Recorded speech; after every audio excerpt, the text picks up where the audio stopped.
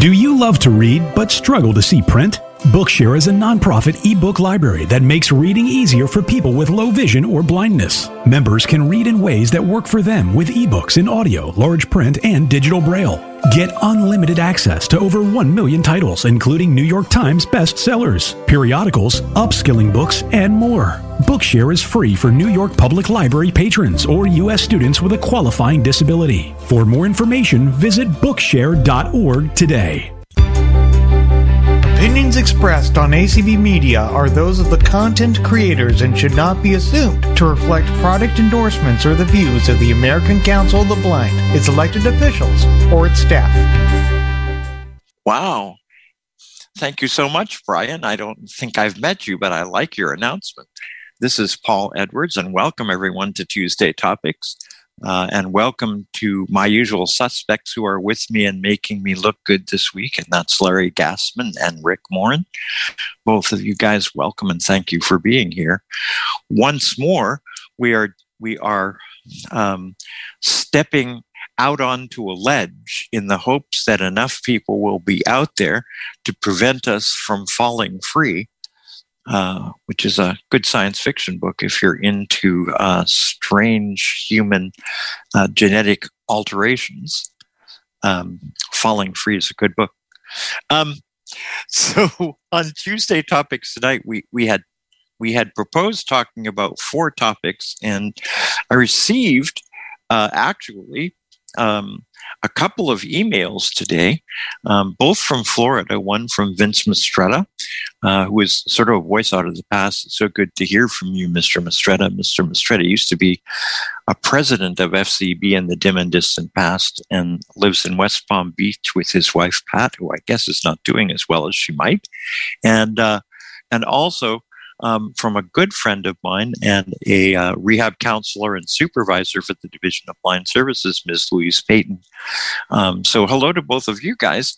And since you guys left me some emails, I guess we might as well start with that topic. One of the questions that I raised in the email that I sent out concerning Tuesday Topics tonight was how much of a bother is moving for blind people? Is it harder? Is it easier? And what are some of the tips that those of us who have done it recently would offer to others about moving? It was something that I have recently had to deal with, in that I just sold my house in Miami. In fact, closing on that house was last Tuesday, just before Tuesday Topics started. And it was a pretty wrenching experience, not only in terms of all the work that we had to do. This was a 2,900 square foot house with 30 years worth of stuff in it, and 30 years worth of memories as well. And the stuff I could deal with, the memories, was much harder. Some of my happiest times, loads of friends, lots of New Year's, piles of Christmases, and a whole range of other things. It was it was a house that Gail, my partner, and I fell in love with. When we saw it, we had actually looked at buying a brand new house, and we walked into this house and just sort of fell in love with it. And it was, even by then, in 1995, 30 years old. And it is now, more than 50 years old. And it still survives, though I think it will be substantially altered by the time it's lived in next. So it's going to be strange. But moving was the issue. How hard is it for blind people to move?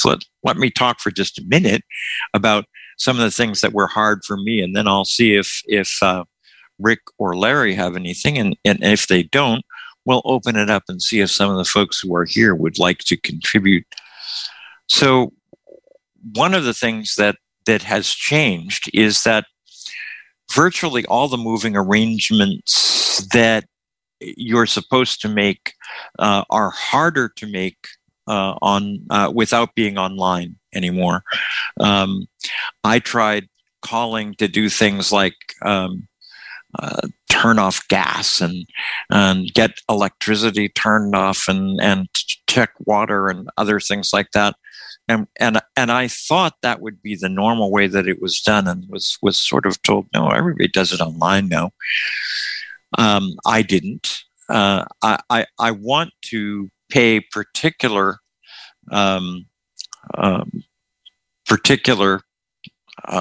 gratitude to the water folks, who were really quite wonderful, though, once they realized what the situation was.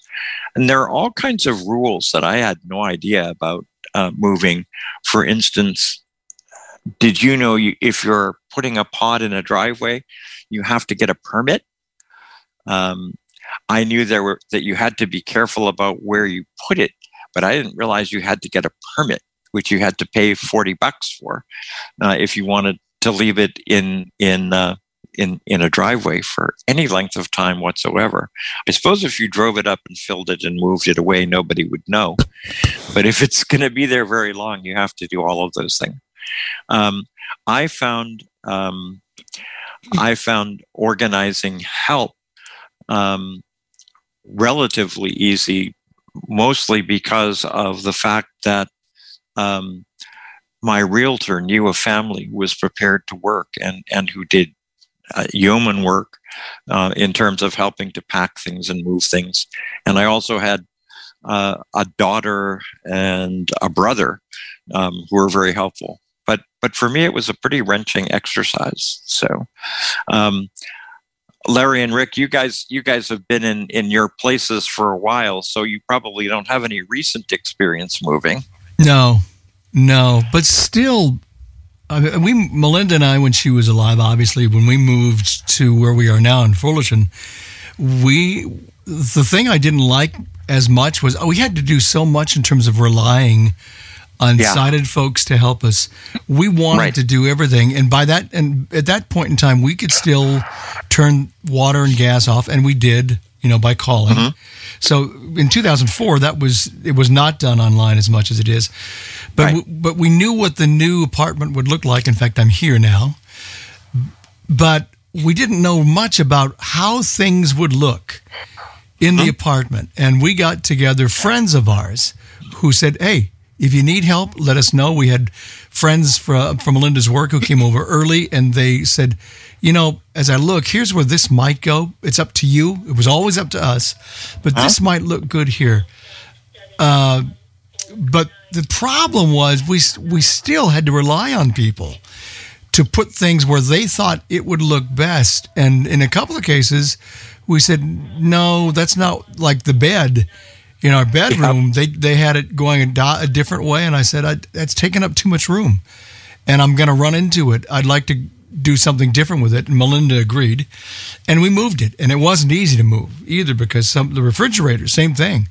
We thought it would go in one place, and they said, nah, it's not going to fit. But you don't know that until you get it there. There was a lot of relying, and so we made sure that we bought food for everybody and make sure they were comfortable. Etc. But I mean, it worked and it was fine, and we got settled in and it was all good. But for a while, it was kind of stressful for both of us, because we had to rely on the good sense of our friends and neighbors, and luckily it worked out.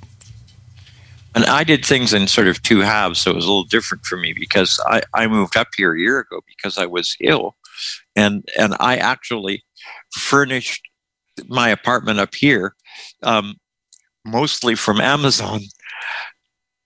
And I looked for stuff that was relatively cheap, and luckily my eldest daughter is very good at and seems to enjoy kind of putting things together. So a lot of my furniture was kind of throw together stuff similar to the sort of thing that you get at IKEA.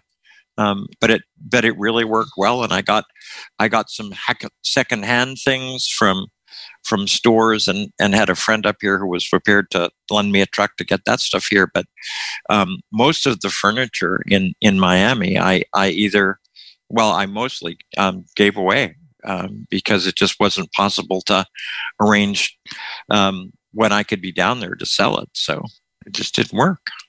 Mr. Rick, you haven't moved recently? No, the last time we moved was 91.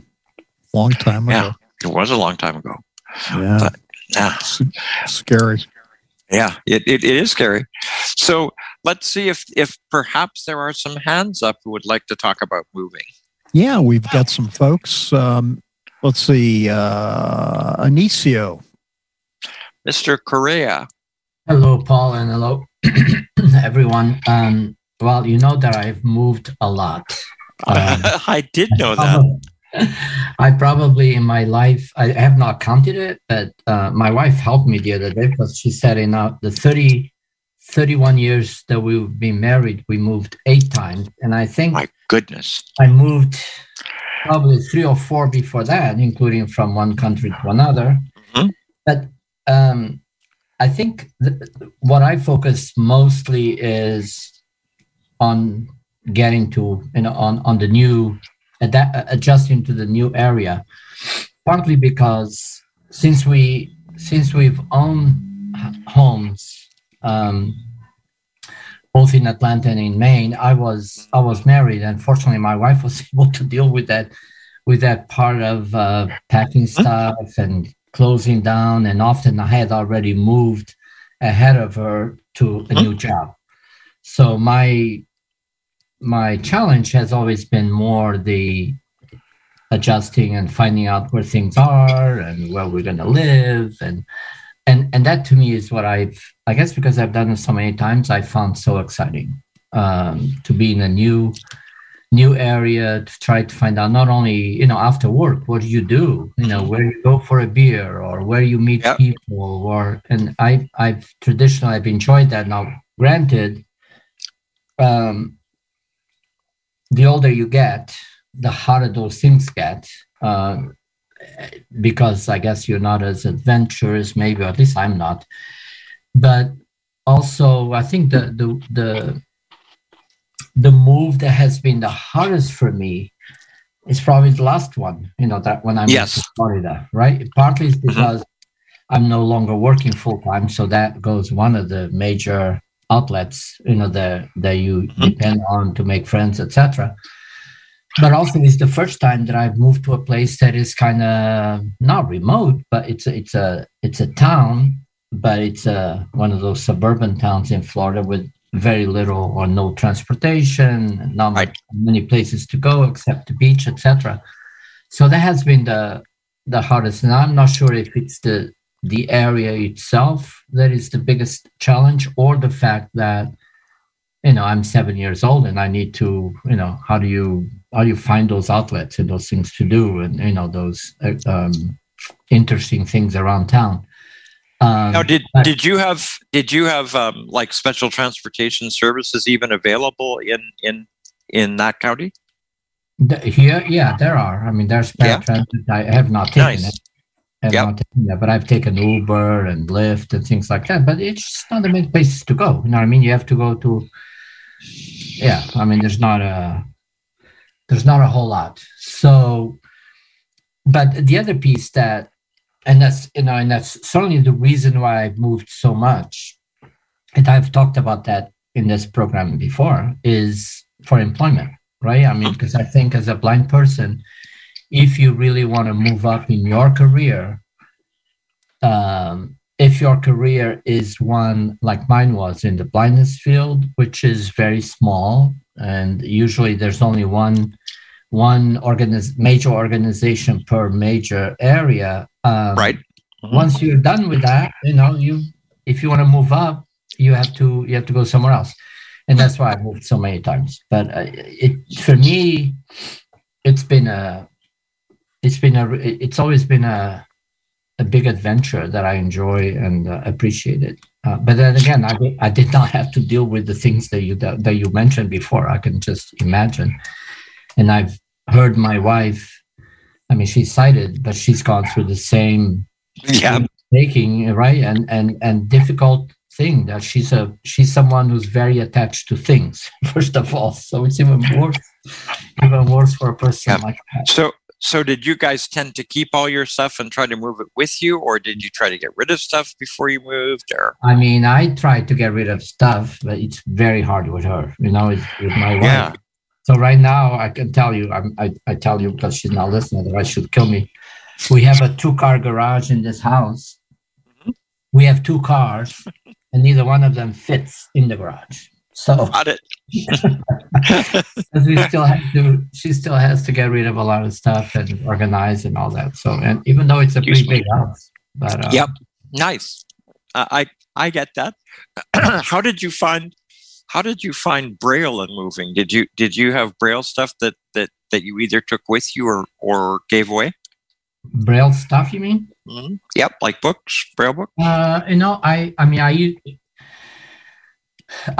really never had that many books. I had more books actually in Portugal than ever before, and one of the things I regret not having with me, and I don't know what I would have done with it anyway, but is the books that I did myself in high school that I transcribed. Right. I would love to see how my skills were then, but so I left a lot of that stuff. And I mean, every time you move, you lose things. I mean, the nice thing about the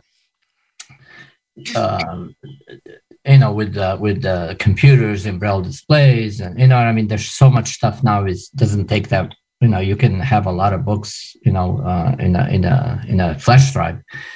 The other thing that I didn't have originally, my biggest move probably was when I moved to New York City. Right, I lived in Miami, went to graduate school in Little Rock, and then moved to New York by myself. I didn't know a single person there. And, before the internet and all that kind of, and that to me was I was 23, 24, 25. So it was a wonderful experience. I remember the first night I was at my internship in New York. And I was living in one of those tenement buildings right around the agency at that time in Midtown. Oh, right. I remember the day is over. I'm going home. I walked home because it's very close. And I get up there to the 7th floor and I have my windows open. It's the middle of the summer. It's very hot. There's no air conditioning. And all of a sudden I said, oh my God, now what do I do? Where do I go? And I have the radio on, and all of a sudden in the news comes this awful news about this teenager that was dragged by his feet all the way from, I don't know what street even, and all the way to the East River. Right? Oh my goodness. This was a big story at that time. But it just happened that night, and I said, oh my God, what did I do? Where did I come? But it was wonderful. I mean, I remember my first time, finding out what the public theater was in downtown Manhattan and buying it, going down by myself, taking this away. I almost fell in the track so many times. But it was an adventure. Yeah. Well, Mr. Anicio, thank you very much. You're welcome. You're welcome. And we'll talk to you later about some of the other issues. Thank you. Absolutely. Very good. Deanna, please. Hey, Deanna, how are you? Hey, Paul. I'm good. I've moved a lot. I was an Army brat, for starters. So I was born in California. When I was a year old, we took the train back to Michigan because my father was sent to Korea. When he came back, we went to Alabama, Louisiana. Texas was where I started school. My parents split up. We went back to Michigan. Michigan's my mama's home. So, that's a recurring event. And then back out to California when Mom didn't want me to go to the blind school and decided that we needed to move before I hit junior high. So we moved back to California because she knew I could be mainstreamed there. And then I was there through college, joined the Peace Corps, went to Western Samoa for 2.5 years, then came back to and moved to Oregon, then moved to Colorado, then now I'm here in Missouri. So I've lived, I think, in 8 states and 1 foreign country. And I don't know. I think it's almost a good thing to move at least every 5 years, because then you really think about how much of this crap do I really need? and you're a Braille book collector too. What do you do about your Braille books? I gave them to my daughter-in-law, who was just thrilled because she got 4 large bookcases with 4 large, collections of children's books and cookbooks and things like that. And I figured if there was anything that I absolutely missed, I would get it in a BRF file and read it on a Braille display. Yep, it makes sense. And I suppose that's easier now. But then I don't know about you, but so many of the Braille books that I had were hand transcribed, and there's only one copy in the world. Yeah, I've got some things like that. Like I've got the diary I wrote when I was in junior high. And it cracks me up every time I see it up there on the shelf. It takes 2 really fat, large notebooks. And it says on the first page, I'm keeping this diary because if I ever have a 13-year-old daughter, I want to remember what it was like so I won't be the kind of mother mine is. See, my junior high diary was just the opposite. My junior high diary sort of said, and I didn't keep it because I wasn't allowed to for some bizarre reasons. But my junior high diary essentially said, I'm an awful person, and I just give my mother so much trouble, and it's awful. I'm awful. It just very negative. And yes, I was always a rebel, Paul. Well, yeah. I mean, later on I realized that my junior high diary was wrong. I mean, my mom was an alcoholic and was really doing an immensely good job of psychologically ruining my capacity. Yeah. Oh, lots of abuse, but yeah, it's interesting. But I found it so hard. Even this last move, I ended up giving away a lot of hand transcribed stuff, and I found it really hard to do. Still, I think that I think we are a society that owns too much stuff. Yeah. And I've been giving away stuff even after moving this last time because I was in a 2-story farmhouse with my daughter and her 3 kids and my husband. And, and we had goats and donkeys and horses and guinea pigs and bearded dragon lizards and everything you could think of, a llama out there. But when Curtis got so it could no longer make it up the stairs and was having to use a walker and then eventually a wheelchair, I realized that when we were away at work, he was alone all day. And we were on the lower story of the house so that there was a walkout and he could make it to the driveway and get into his car and drive and, put his walker in the passenger seat and go places.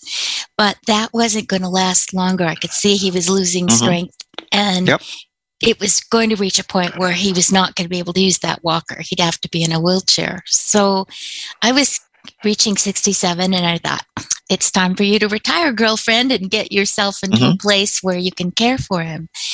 And so we took our retirement money.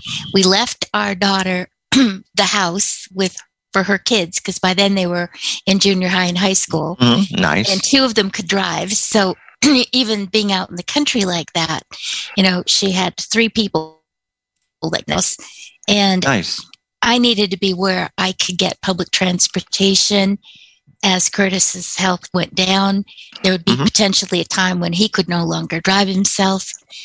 So we found a house, and it was really funny. It was a repo, and it's only one of 2 houses on our little dead-end street that are owned. The rest of them are all rentals. And across on one side, it's all single-family houses. On the other side, it's duplexes and apartments that are all low income.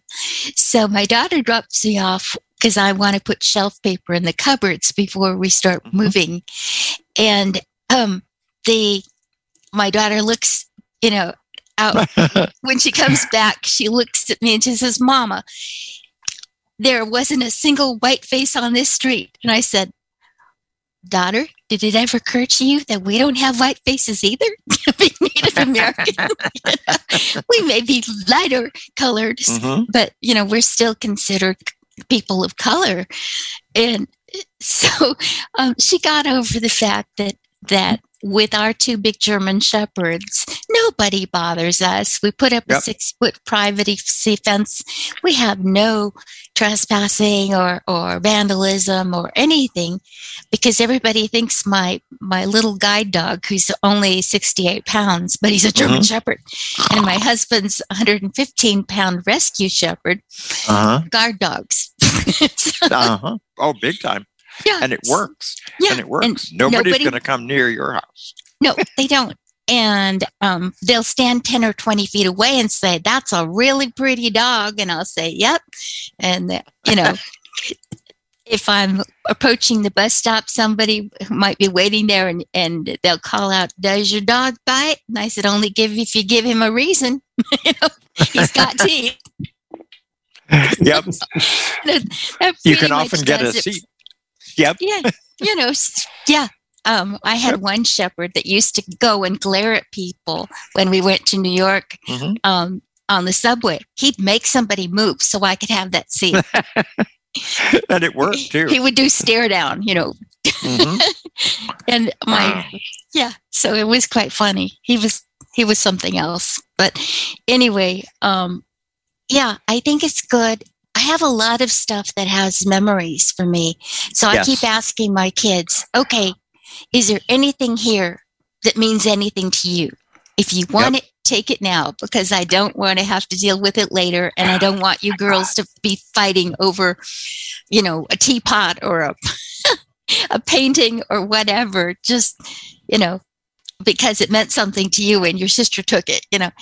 That's just, I've been through that when I've cared for my husband's grandparents, one after the other, as they so I just don't want to get, have that happen to my family. So I'm going, just take it if you want it, So every time my daughter from Connecticut comes, she fills her suitcase up with memorabilia that's important to her. And, nice. I just say, jewelry, whatever it is, I'll tell you the history. I'll tell you how I got it, but you're welcome to it, because I'm not going to need it in a few years.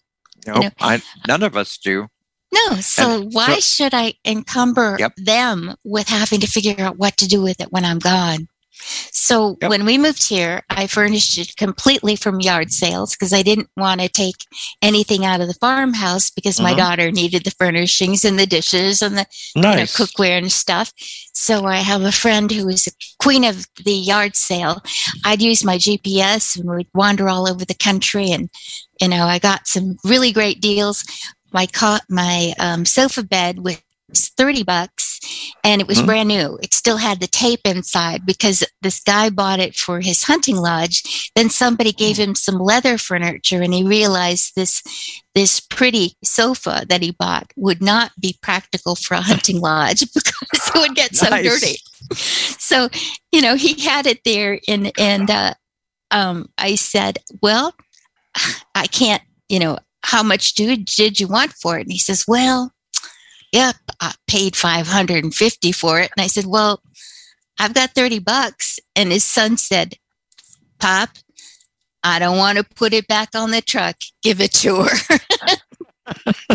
So, it was fun. And, I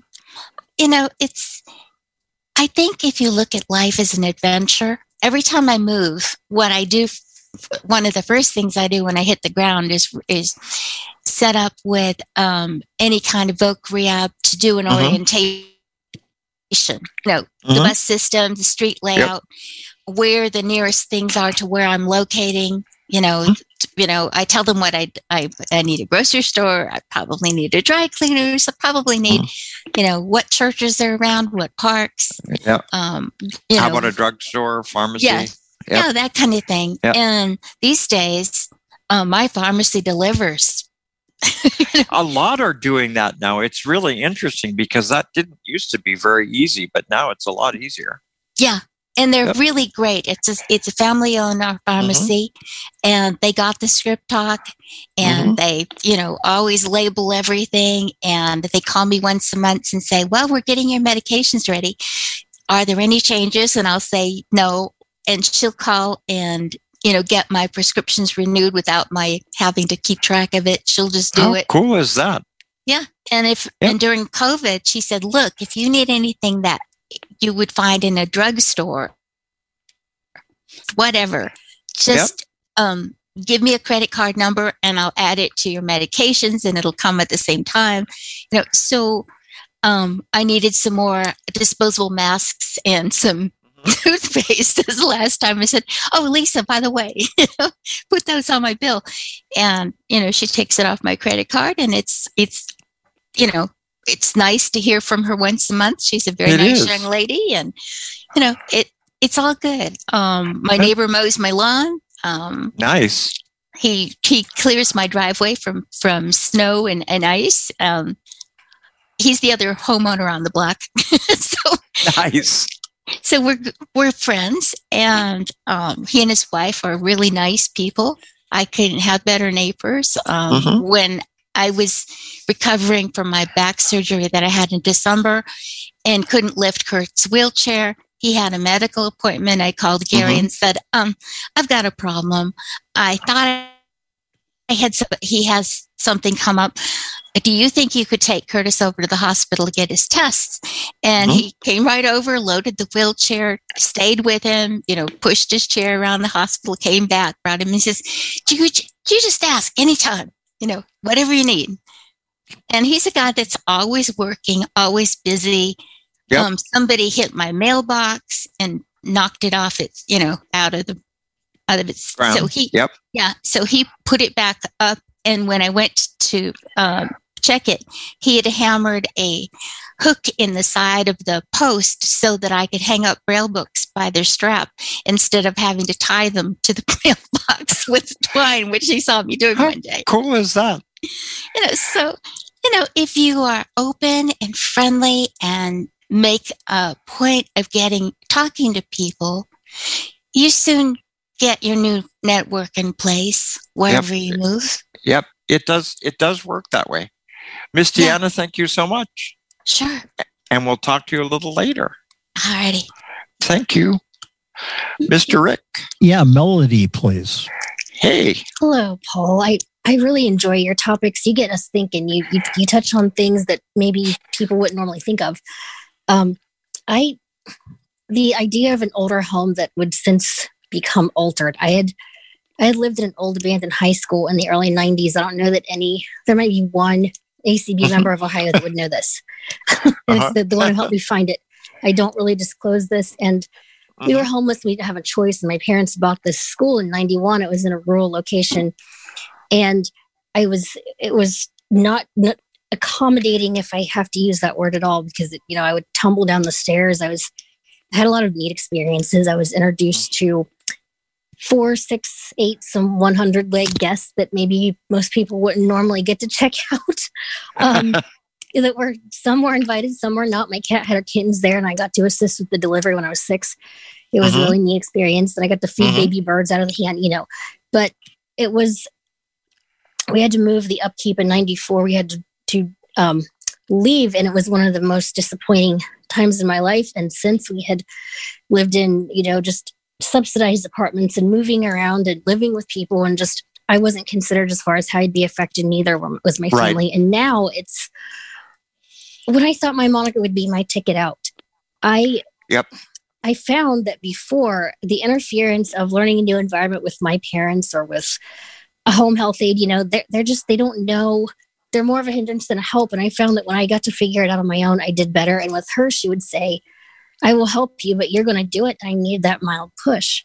And she was always there for me. And she wasn't forceful like a TVI or a rehab instructor can be. Nice.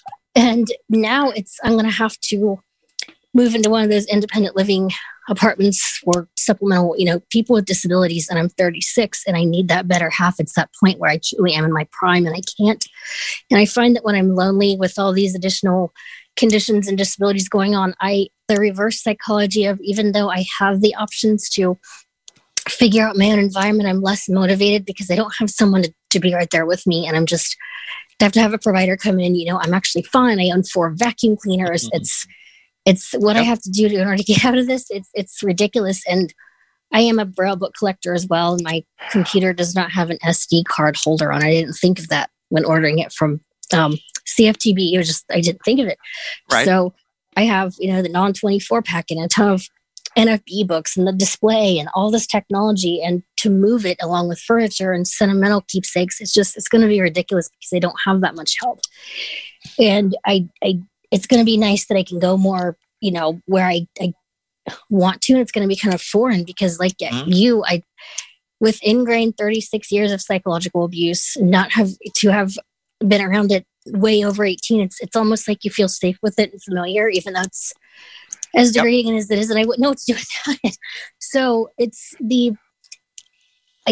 someone once recently told me that you have to don't just pick transportation or safety. You've got to think of both and balance those out. And figuring out, if there's a bus line within 3/4 of a mile, and if I'm going to have this inaccessible gated community, and then all of the multitude of addresses that we have to change with all our delivery apps and Ira and Be My Eyes and all that, besides what anyone else would have to, it's thought that it's happening now. It's quite daunting. So, it is. It's scary. And I don't know what the right answer is, particularly for somebody in your situation who's really just learning to be as independent as you can be. It's not an easy thing. It's not simple. I think. I guess what I found was that it really is important, if you can manage to do it, to try to find a couple of folks who can help, and even if you can't pay them very much, if you can offer to do some things for them in exchange for their help and sort of use the barter system, you can sometimes get ahead and get some of the newness sorted out. So that's certainly something that I've done here. Is I've worked with finding some folks who I could pay a little money to, and get some of the services that I needed, because it was just going to be a lot easier for me to be able to get things done when I wanted them, rather than when somebody was prepared to do them. I don't know, and I bet you've found that when someone can do something for you because they want to, and you get to help them too, it's a lot more constructive than when someone is obligated to do something for you or when they're paid to do it. And it's that mutual. Yep. I don't know. I think both sides have a point. I mean, if there's mutual exchange and both guys feel like they're getting something out of it, then it's great.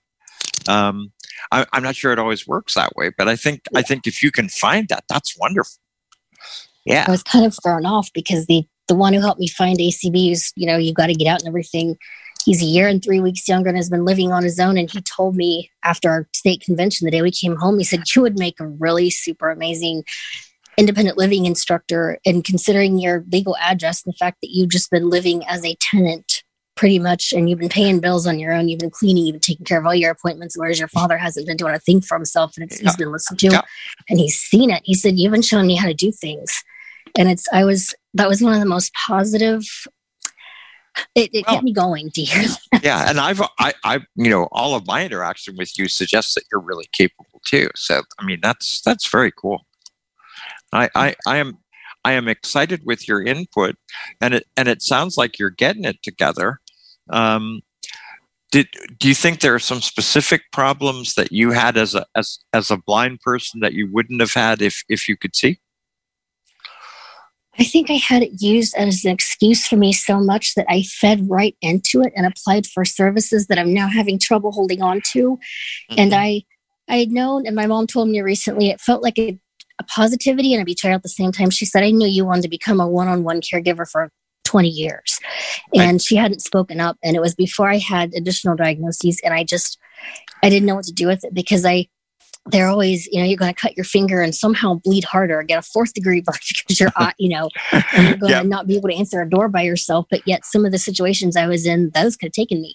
So it's now having been in public school until the 7th grade, then gone to the school for the blind for 6 years, become valedictorian, and then had that downfall and kind of lost independence in some ways, but gained a lot in other ways. It's kind of a surreal experience, and I do, because I think sometimes we experience events that may not be as traumatic to others more significantly and internalize them. So, yep, I think that happens, and it may happen partly because we're blind. I think that's right. Miss Melody, thank you so much for your call, and stick around and talk about some of the other stuff that's coming up a little later. Thank you. Thank you. Mr. Rick? Chris Bell, please. Yep. Hey, Paul, how you doing? I am good. Good. So you're all moved up to Jacksonville, huh? I am. And how are things going for you, sir? Well, Joe and I moved from Minnesota down to Pittsboro, North Carolina, about 4 years ago, and it was quite the change, because this place is much more rural, and where we lived in Minnesota, we were 9 miles from downtown Twin Cities and stuff. So, moving just sucks. I mean, it does. There's nothing enduring about moving. And you had moved from like the DC area up to Minnesota too, right? That's right. Yeah. You got a good memory. Yeah. So we moved here. And our realtor who sold us this place is smaller than the house we had in Minnesota, and she was very helpful. And she tried to teach Joe and I like how to get. This is like a little development. It's not a gated community, but it's sort of been developed over 30 years, and they've got this thing with a guy that developed it, like these English pathways. So there's no straight anything here. It all curves around everything. And it's like, oh Jesus. So anyway, it was a real struggle for me, because my spatial orientation is almost non-existent to learn to get around. Then I had to use an O&M instructor and a guide dog instructor to come and sort of pattern routes for my guide dog, just so I could go get the mail or go get a cup of coffee. And that's worked out okay. But the community seemed like there was a lot of stuff going on here, but at least for us, it didn't feel like that. And we moved here partly because I have a lot of family down here, which we thought would be great and interact with, but that didn't happen either. So that was kind of weird. So anyway, yeah. As a blind person, did you find that a new community kind of far from where you'd ever been before was hard to adjust to for you and for them, or? Yes, they had in the summer they had get-togethers every Wednesday night out in this little park out in front of our houses, and I'd go up there, or Joe would go up there, and they kind of wouldn't know what to do with us, So there's chairs over here, and all that other kind of stuff that we all deal with, and then they'd somebody'd like take my shoulders and move me around like it was a potted plant. Yeah, that's right. Exactly. And I don't know. It never felt really comfortable. I mean, we got some friends and all that stuff, and that was fine.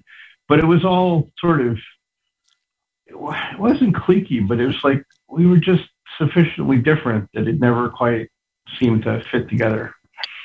And I don't know how to fix that some of the time. I had the same kind of problem with going to PTA meetings when my kids were growing up.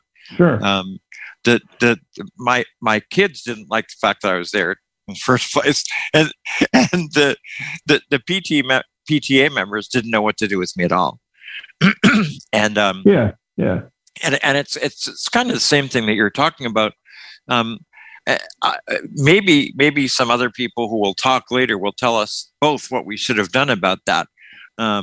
But I don't know how to make people feel comfortable with our blindness when they're not. I mean, I know you, Chris, and I both reach out and are pretty communicative with folks, and you'd think, and so is Joe, and you'd think that would be sufficient, and that you'd get over the hump, and suddenly bingo, things would work, but it often doesn't. And I'm not sure I understand why. I mean, I've had some of the same sorts of problems here when I've gone out by the pool and hung out when there are little Christmas parties for the apartment complex, and right. And it's I've noticed the same thing as you have, that folks really are pretty uncomfortable and aren't quite sure how to deal with this. Well, and they don't ask. That's part of the problem, And they assume, they assume and they just do. Well, we gotta fix this, Yeah. And fix it. But my classic, this didn't happen here, but one time Joe and I were walking in Minnesota, and we knew where we were going, and this woman stops and says, "Can I help you?" And we said, "No, we're fine." And we said, "Well, no, really, I should help you." I said, "No, we're fine." And she said, "Why won't you handicapped people accept help?" Yep. And that's part of the issue. It's not just that we can be outgoing and friendly, but you never know what other needs the other person you're talking to has, and that's going to come out, and that's just the way it is. But I have to leave it. At 8. So I just wanted to chime in on one of your other topics, which is sure. Go.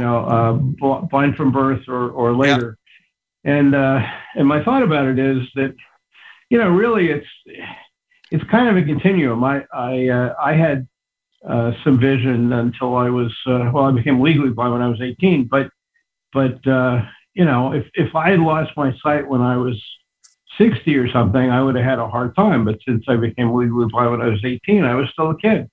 And so I had a lot of energy, and now, I did you work? Did you work during high school? No, I did not. Okay. I was extremely nearsighted. I was one of these kids with the Coke bottle glasses that could read with their nose on the book. Yeah. But one of the things that I've thought about is that a lot of people who lose their sight later have a huge adjustment to make to blindness, and I get that, but they have already made a huge adjustment to life that I think folks who are born blind may have more trouble making, because I think that a lot of us who are born blind, and I'm one of those, are often socialized in some particular ways as blind people, which actually limits our ability to understand what the expectations of the rest of the world are. I was lucky because I was away from the U.S. and Canada from the time I was 13 until I was 30 in a developing country where none of the special services and special treatment for blind people was available. So if I was going to make it, I had to adjust and learn to cope, because otherwise I wasn't going to make it. Right. But I think, and then like go ahead. I came up in school long before there was special education. Sure. And yep. My first grade teacher refused to teach me to read because she thought it was a waste of time. Yep. And some my mother taught me and all that kind of crap. Mm-hmm. Yep. Been there, done that. Yep. Yeah. So I guess what I'm trying to say is there's a whole continuum as to whether you were born blind or you had some sight and then lost it, and how old you were and how much energy you had. And I don't think there's a right answer is I guess what I'm saying. And I've known people that lost vision relatively young who just gave up, Yep. So I think it's a very individualized thing. And I think you may be right. But I think the rules of thumb that we operate with, that there's this huge adjustment for folks who are adventitiously blind, that there's this huge adjustment that they have to make. I think it's true, but I don't think we often give them credit for the advantages that they have. I guess. Joe was born blind, and like I said, I had some vision, and so there are things that I have some awareness of, like some architecture, the way houses or some of that looks like and stuff that she doesn't have. But on the other hand, in many ways, she's got a lot better skills than I do. So sure, it's hard to know. It's 6 of one and half of the other than the other. Chris, thank you so much, man. Thank you, Paul. Take care. And give Joe my best. I will. Hang in there. Thank you. Bye-bye. Yep. Bye. Mr. Rick. Jane Mann. Hey, New York.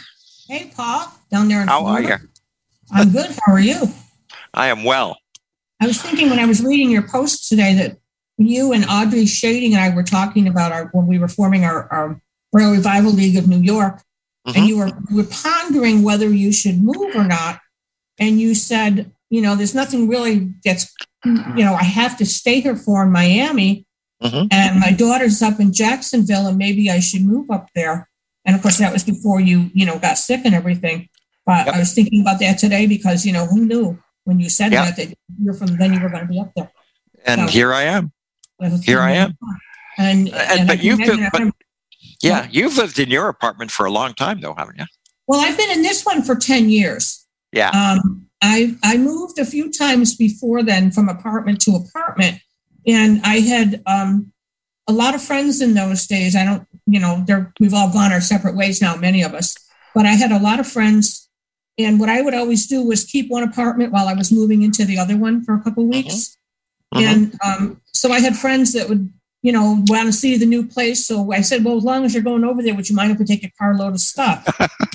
and they never minded. And so gradually I, unpacked things as I went over to show them the apartment. And of course, my parents always had to, see where I was going to be, make sure I was all right. So they would help. And I would only use the movers for the big stuff. That's a good tip, though. That really is a good tip. It's good to keep, if you have people that will help you, it's good. You can move your dishes and, extra bedding and stuff, and you hang your clothes in the closet and all those kind of things. Now, the last time I moved, I'm in independent senior housing now. And one of the incentives when I moved in was they gave me the name of a company called Senior Moves. And the company that came in and they surveyed everything I had, and they knew the layout of the apartment where I was going. And they said, you're going to need to get rid of this, because you're not going to have room. So I had to give away a piano, which I hated to do. And I gave away a couch and a couple of chairs. Most of my furniture.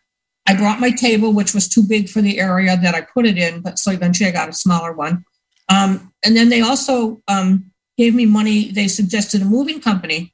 So the Senior Move people came in the day before I was going to move, basically packed up my house. They told me certain things to get rid of, and I got rid of other things myself. They basically packed up the place.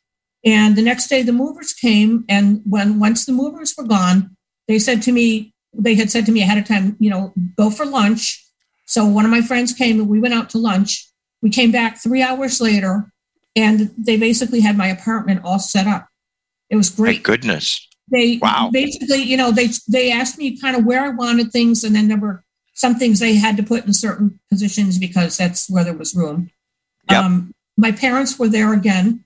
They had come to look at the place, so they had a brochure. When I told my mother I was moving, before they asked all the questions financially, can you afford it, blah, blah, blah, blah.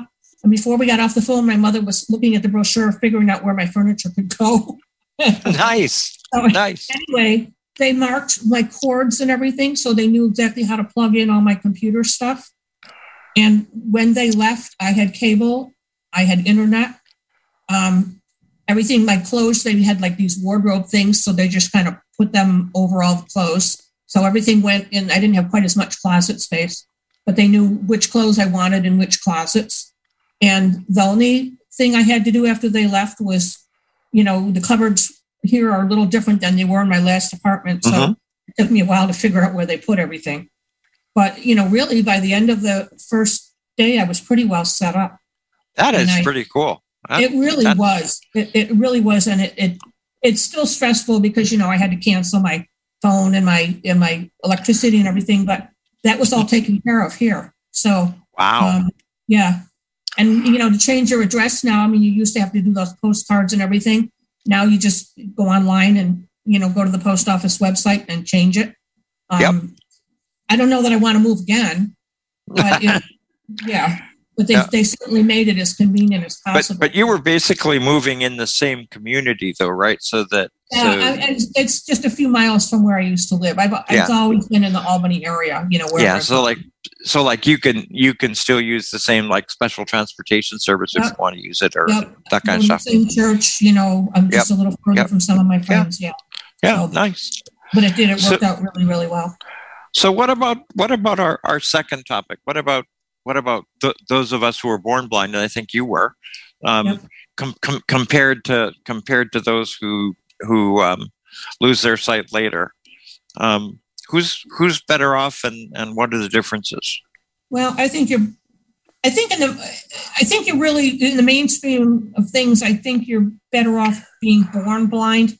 Although, if you lose your sight later, you have a better concept of things like colors, and I think your spatial orientation is better. You can picture those kind of things better.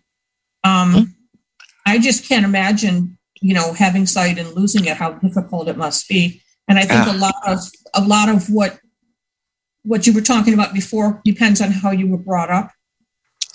Yes.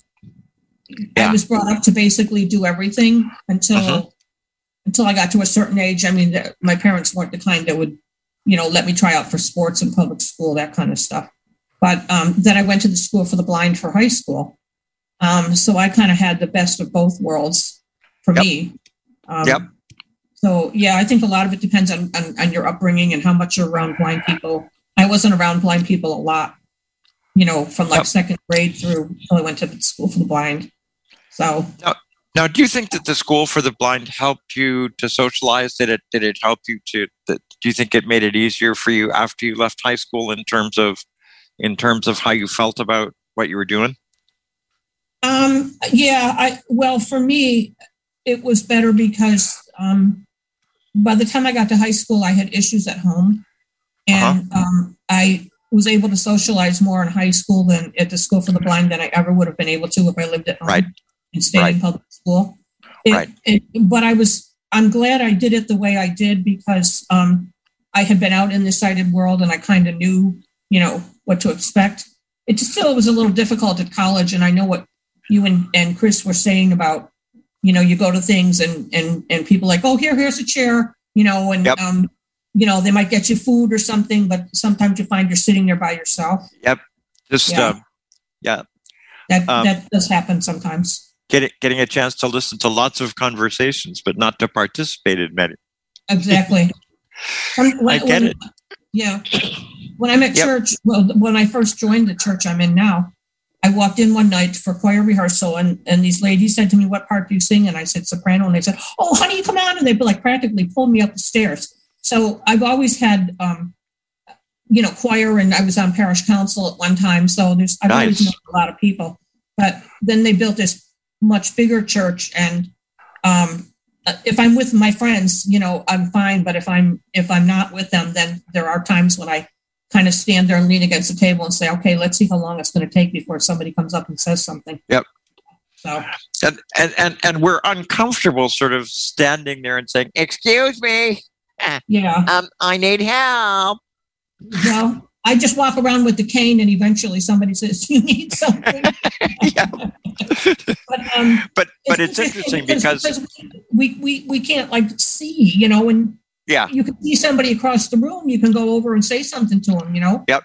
When it's a big crowd and everybody's standing there talking and you can't, and if you do hear somebody and you want to go talk to them, you got to get through all those people. And so it's not as easy for us.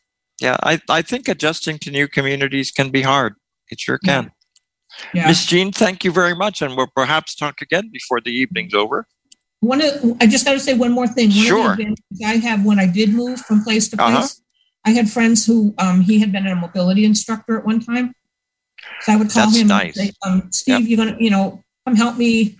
And then they would also, like, if I needed to get new furniture, because we love to go out. So they would take me out and help me pick out furniture. And, and a couple times he came and put things together for me. And, then we always went to eat and stuff. So I was lucky there too, because I had somebody that was really, about orienting me. Yeah. Now my daughter was great. She helped me order a bunch of stuff from Amazon for my apartment up here, and then helped me put it together. So it's very cool. In here, the first day I moved in, they have what they call a hospitality committee, and so this woman called me and she said, "Would you like to go downstairs for dinner? Because we have meals here." Nice. And I said, "Not tonight. My parents are here. We're still moving in. My mother brought food for dinner." But a couple nights later, I went with her, and she set up a whole table full of people for me to meet. And then she took me around the whole building. I had been around the building. I knew, Yep. And she took me around and she introduced me to every single person we ran into. That is so cool. Yeah, yeah. And obviously she was a person who knew loads of people in the building. Yes, she did. She knew so are there activities that you guys get to do as being part of the building, like play cards or doing other things like that? Well, I don't get involved in too many of them, but there's a lot of bridge that gets played here. Yeah. And what's that other one? Mahjong. And there's movies, but then they put up signs for a lot of them, so I never know what's playing if I don't remember to ask. We are doing Trivial Pursuit on Friday night, so I've gotten involved in that. That'll be fun. It is fun.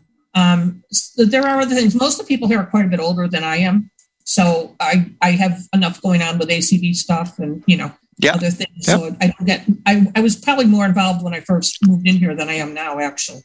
Excellent. With COVID and stuff, everything stopped for a while, so it's it did. Yep. Yeah. Yep. Yeah. Miss Jean, thank you very much. Hey, maybe I'll talk to you later. You may. I hope so. Yep. Okay. Mr. Rick. Nellie, please. Yep. Hi, Paul. I'm Nellie from Santa Maria, California. Hi there. Welcome. Hi.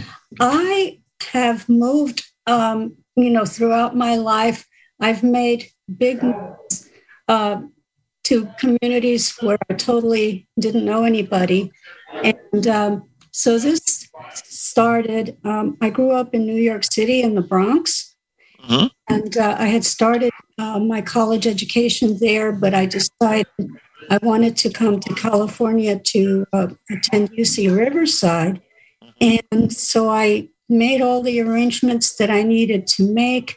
And I worked to save up the money for my airfare. I was living with my parents at the time. I was 20 years old. And I came to California and was living at the dorm at UC Riverside.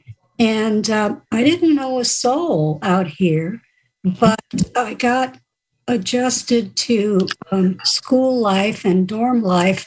And I have, a very high, level of curiosity. So I made my business to learn the community and the buses and, what transportation there was, which was very little in Riverside at the time. And so I did a lot of walking with my guide dog, very long walks at times. And so that was the first big move. And it didn't take me very long. I joined the UCR Choral Society. I'm very interested in dog training, so I found dog obedience class, and I just got totally involved in the community with my schoolwork, and that worked out really well. Now, do you think that having a guide dog helped? I was a really good traveler. I had initially learned cane travel as a teenager, but I felt, living in New York City, I got my first guide dog when I was 18 years old. And I just felt safer and I could travel. I used the subways and all of that. So I was very, extremely mobile. Yep. So that was really good. So fast forward many years later, to the 80s, I wanted a job as I was working for Department of Rehab as a counselor teacher, a rehab teacher, and I wanted to be a rehab counselor. Well, the opportunity existed in San Jose, California, so I had to move And again, you know, I didn't know anybody, but I really wanted this job. And so I interviewed and I was hired. And so I was able to get a neighbor to take me, drive up there and go house hunting. And I got ads in the paper and a lot of different things, and did find a roommate situation. And, oh, that's very cool. Yeah. The woman where I moved was very nice, but her boyfriend was a creep, so I moved out in 3 weeks. But so when I was, you know, I lived in Morgan Hill and worked in San Jose, and so that was kind of a big jump. But you know, I didn't mind public transportation, so that was cool. So and very soon, again, both at work and in my community, I started to make friends and branch out. I never have had a problem, you know, attracting friends and talking with people. And so I was lonely sometimes because, you know, I missed my friends from where I was previously living. But that, you know, that gradually went away, and I was, you know, fully involved. And so I in the mid 90s, I moved from Riverside County, California, to Orange County, California. Wow! Because of work. And so I had an employment opportunity, you know, as a rehabilitation counselor for the blind in Newport Beach. Yep. And, so again, I used the services of the Center for Independent Living, and they were very helpful in getting me ads in the paper for housing. I moved into a transitional community apartment complex for business people, you know, who were transitioning to other jobs. And it ended up being a very positive experience, although it was a humongous apartment complex. And so it took me a little bit of time and help, you know, learning how to get around there. But once I did, they had activities, they had parties, they had a theater on the premises when people would watch movies, and they had a pool, and I felt very included. Nice. In the things that were happening there, and I had next door neighbors. They didn't know, you know, to what extent my vision was limited. So they invited me to go bike riding with them. And I laughed and I said, oh, I would love to go bike riding, but I don't have a tandem bicycle and I don't see well enough to drive the bicycle. But they were serious. They wanted me to go bike riding with them. Well, that's excellent. I love that. I thought that was so great. Well, and it also says a lot about your ability to sell yourself and to encourage people to include you. So that's good stuff. Congratulations. Yeah, it was good. Yeah, and I, you know, the most recent move was in 2016. Again, another employment opportunity, still with California Department of Rehab. I was a manager and had an opportunity to have basically my own office and my own generalist team of counselors. Nice. Staff. Yep. So, so my husband helped me move into an apartment, but he had to remain because he still had 5 more months to work before he could retire and move up here with me. So, so I, you know, basically got hold of an O&M instructor and learned the bus transportation. I had a wonderful guide dog at the time, too, a beautiful male shepherd named Atticus that I had at the time, CNI. And And I was very happy to discover that I was within walking distance of a wonderful donut shop. And, oh, nice. and supermarket and other things. So my husband would come and visit every other week. And then eventually, when he retired, we started looking for a house, and then we got a house up here. And I have subsequently retired at the end of 2018 after 39 years of working for California Department of Rehab. Yep. So it's been many moves. Yep, but that's excellent. And you decided to stay where you are to retire? Yes. Mm-hmm. Yep.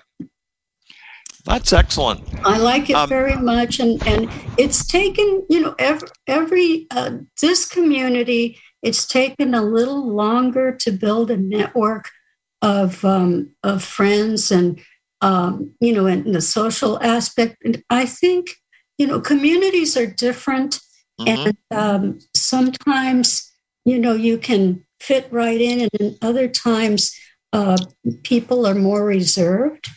But, do you think the times change that? I mean, do you think it's harder? It's harder in 2021 than it might have been in 1990? Oh, yes. It's definitely harder. I think people are more cautious in general. And I think they, really want to know more about you before they're willing to, to commit to having a friendship. Yep. And especially if they've never been around a blind person before, they just, don't know what to expect. So one of the things that has been very helpful for me has been joining a community choir, getting involved, in a church, and, sharing a lot of interests and activities with California Council of the Blind and ACB. So, nice. So, but now I've been here a while, and I feel established, and it's working out very well. If I don't show up, during COVID, I didn't show up to church because I was being very cautious. Well, yes. Go by where somebody different didn't call me and say, "Hey, haven't seen you. Are you okay? You've been sick," and that felt so good.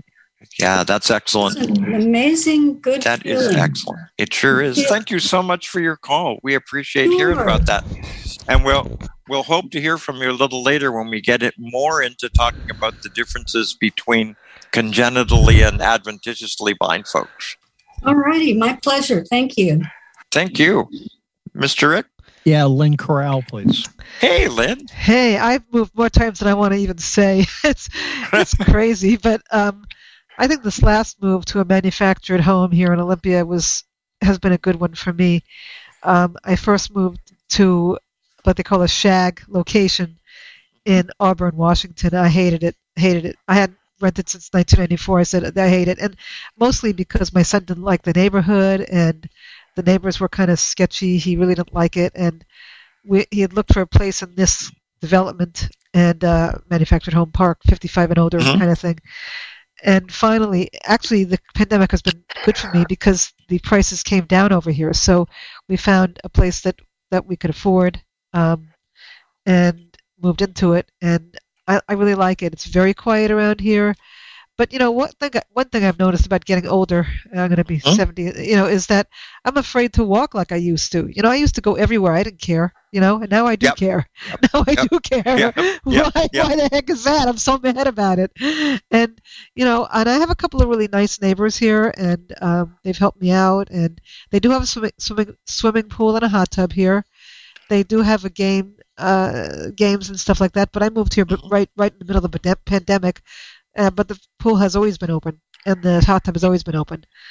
So I've done that quite a few times with a neighbor, and they do have games and stuff like that. They did have some sort of a party, like for July 4th last year. It was nice and sunny, and people are right. When you go to these places, they sit you down and they don't really let you get up. Really, or go anywhere, and they'll bring food to you or whatever. So that kind of stuff is frustrating. But I do think that moving is stressful. It doesn't get any easier from. And I've gone cross country a few times in my life. So Oh, you have. I mean, you're up in Alaska. In Florida. And you lived in Florida, exactly. And then I moved to California too. So I've lived all over. Oh my goodness! So, what is it like living in a manufactured home? Have you found that comfortable as compared to living, say, in an apartment or a house? I have, and actually, my son looked this place up, so he wanted to make sure it was going to be a decent neighborhood and that the place looked that was well kept and stuff like that. Yeah, I like it, and it's not like independent living, like you get food. You're doing your own thing. You're cooking for yourself. You're doing all that. But what you have is you do have somewhat of a community.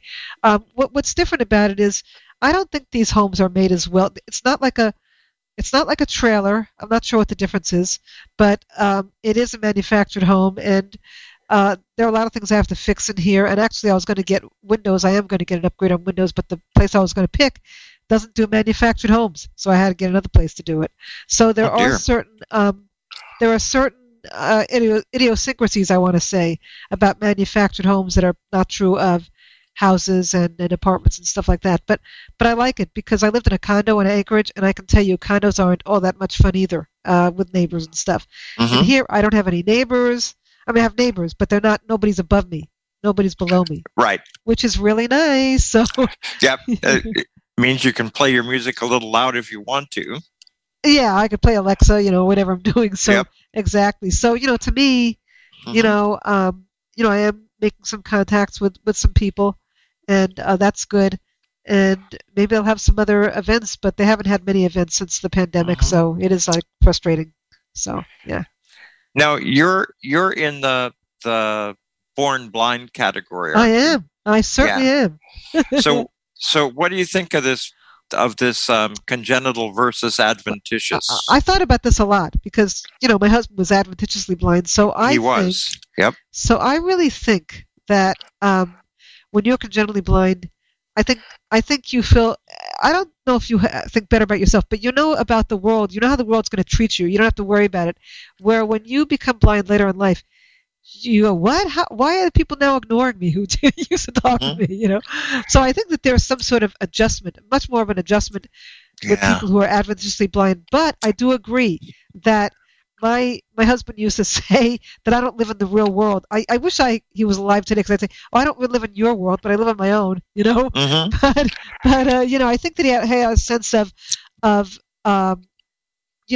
growing up sighted and having been a truck driver, having been a furniture mover, those kind of things, that he lived in the real world and knew what things looked like and had a sense of it where I did not. But I do think that people who are congenitally blind have a much bigger imagination than people who are adventitiously blind.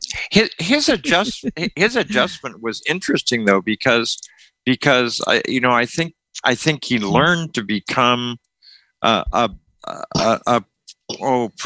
pretty active and pretty pushy in terms of getting the things he wanted as a blind person. So he really Sandy did. Yeah, he really did. I mean, I don't know. I don't really know how he did it, but I think he was just like a leader in that way, and he felt that things should be better, for transportation, for the Center for the Blind that he helped to get the funding for, all those things that he did. So I think that was true. I mean, he could be a little bit stubborn, but I could be stubborn too. So I think that it was just very different, and we were both very different. He had an 8th grade education, and I'm getting a doctorate. So it's a whole different way of thinking. But I always have felt that my options for employment weren't the best, and it's just like I'm glad that I have family who's really supported me in a lot of ways. But my son really helped me get this place, and I think that moving up places, and even when I moved to California. I moved to California because my son's dad moved to California. Then he moved back to New York after 6 weeks, and I said, "You know what? I'm staying."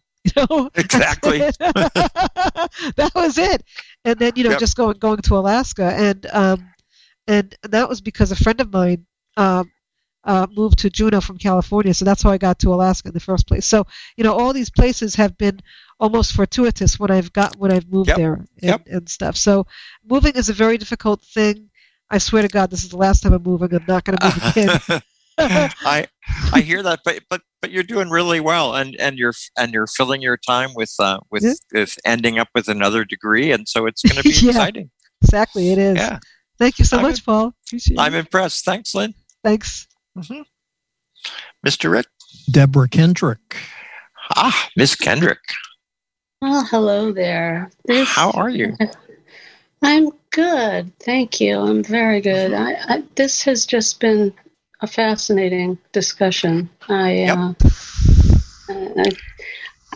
thought I wanted to weigh in on one subject, and then I listened to people, and I thought, oh, well, maybe not. Maybe something else. But I guess I have a really strange relationship with moving. When I was growing up, my parents moved constantly. I had lived in 10 places by the time I was 20. And the best of all moves, when I think about my childhood, I think of 4 years, because when I was 13 and about to start high school, we moved, and we were in that place until I went to college. And my stepfather, who was a very gregarious person, basically introduced me to every girl on the street. There were a lot of teenage girls my age on the street. And therefore, my high school experience, I had a better high school life than any blind person I've ever met. I loved high school. I had a million friends. I was in all the right, invited to all the right parties and the right groups, and life was really, really good. And so as an adult, I think when you're in college and you're living in a dormitory, you can meet people because you're passing them in the hall. Yep. And then when I started having children, and other people have talked about being out walking, so I met people because I was walking my guide dog, or taking my baby for a walk, or then my toddlers for a walk, or then putting my kids in preschool. So I started a preschool at church. So the children enabled me to meet people and make friends and get involved. Yep. And these last 10 years have been an insane series of moves for me. And I keep saying I make very bad moving choices. I need to figure out where I want to be, because I sold my house, in the house I'd raised my children in, and because I thought I was going to have trouble. I lost some contracts, and I thought I was going to have financial trouble, and it turned out I wasn't. But I panicked, and I sold my house, and then I bought another house, and then my youngest child moved out. So I thought, well, I don't need this great big house. It was a 3-story house. I don't need this great big house. So I bought a condo in Florida, as you know, and rented an apartment in Cincinnati. And now I go back and forth, and I don't quite live either place. And I was so amazed listening to Jean talk about meeting people in her community, because I have been in this, it's a 55 plus apartment complex, a gigantic apartment complex. Yep. I bought this place 5 years ago. Now, granted, I haven't been here nonstop because I've been in hospitals and short-term rehab and up in Cincinnati. Right. But I don't have any friends here. And I have to struggle to get the newsletter, and I read the newsletter, and they don't do anything I want to do anyway. I mean, the only thing I've ever seen in the newsletter that I would do is play euchre, and I haven't worked up the nerve to call and say, could I come and bring my Braille cards to euchre? But otherwise, I mean, they do all these dumb things that I don't want to do. I guess that's the way to go. And so what a couple of things that I've been thinking about is, I think most of my life, and what I hear other people saying is, it's so much harder to meet people if you're blind, because they wave at you across the street, or next door or whatever, and you don't see. And so then you don't wave back. And so then they forget about you after a while. Or if you have a significant hearing impairment, they catch on after a while, you can't see. So they shout, and then you can't hear either. So, and now because I have mobility challenges, I'm not out walking around by myself like I used to be. And so I think I think a couple of things that have been rolling around in my mind listening to people. If you have even a little bit of vision, that makes a huge difference in connecting with people around you in your community. Yep. Even a little bit. And if you don't, the only way to do it is what some others have said is, join some things, which I haven't figured that out for me yet. But you're a member of the Pinellas Council, right? And so. Oh my God! If it weren't for my blind friends, I'd kill myself. Seriously. Yep. I mean, yes, absolutely. And I'll tell you what. I mean, when my first hospitalization, I've had 5 major surgeries in 4 years. Right. And after the first one, I was alone in the middle of what was like nowhere to me, St. Petersburg, Florida. Right. Knew no one. And somebody, I think Jim Crott gave me the name of somebody in the council. And I called her and I was like, I'm in this short-term rehab and I have no clothes. I was going to the hospital. All I took was pajamas. And do you know anybody who'll shop for me? And she said, I will. She had her son take her to Target and she came by with a bunch of yoga pants and t-shirts. And I thought, oh man, so yes, that has been my lifeline in terms of people here. But I think the key, my probably best time ever of meeting a lot of people quickly and it all working out well was that time when I was 13 and my stepfather was he was like my publicist, right? Yeah, he was your ambassador. Right. And that's what Jean was saying when she talked about the woman who kind of grabbed her and said, let me introduce you around. I don't know how you get a person like that if you don't just luck into one, but I think that's the key for people who have no vision. I had a person sort of like that when I moved up here. She was my physical therapist when I was kind of recovering from whatever it is I had. And her dad and mom lived on the 4th floor of the building that I'm in. So she knew everybody here and knew exactly how things work. And she actually acted as my O&M instructor and showed me how to get into the gym and how to get out to the pool and how to get to the front door where you can catch Uber and that kind of stuff. So, I mean, and she and her family would often kind of get together with other people by the pool, and she'd say, "Hey, come down," and I would, and so that helped, and so I think what Jean said was very sensible. So let me ask you to tackle the other question: adventitious or congenital, pros and cons. Well, I'll tell you what I say, every day I'm taking Lyft and Uber and paratransit, and I come out and I have a walker or I have a support cane in one hand and a white cane in the other if I'm doing well that day. And again and again and again, what do people say to me? Oh my God, you're amazing. I don't know how you do it being blind. And I say, let me tell you, being blind is nothing. And I'm not being a jerk. I mean it. It's nothing because I'm good at it. I'm good at being blind. I know how to do this. And for that reason, I'm glad I went blind at age 5 because, I immediately began learning. I mean, I was learning how to do things with adaptive techniques before I got out of the hospital losing my eyes, Sure. That's what you do when you're a kid. You figure things out. And so I think there are huge advantages to growing up blind. And I think even though I don't remember sight, I think even having sight for a couple years a little bit probably was some weird advantage. I mean, I don't remember what people look like and I don't remember what the moon looks like or, anything else. But I think it gave me some awareness that I might not have gotten had I been born without sight.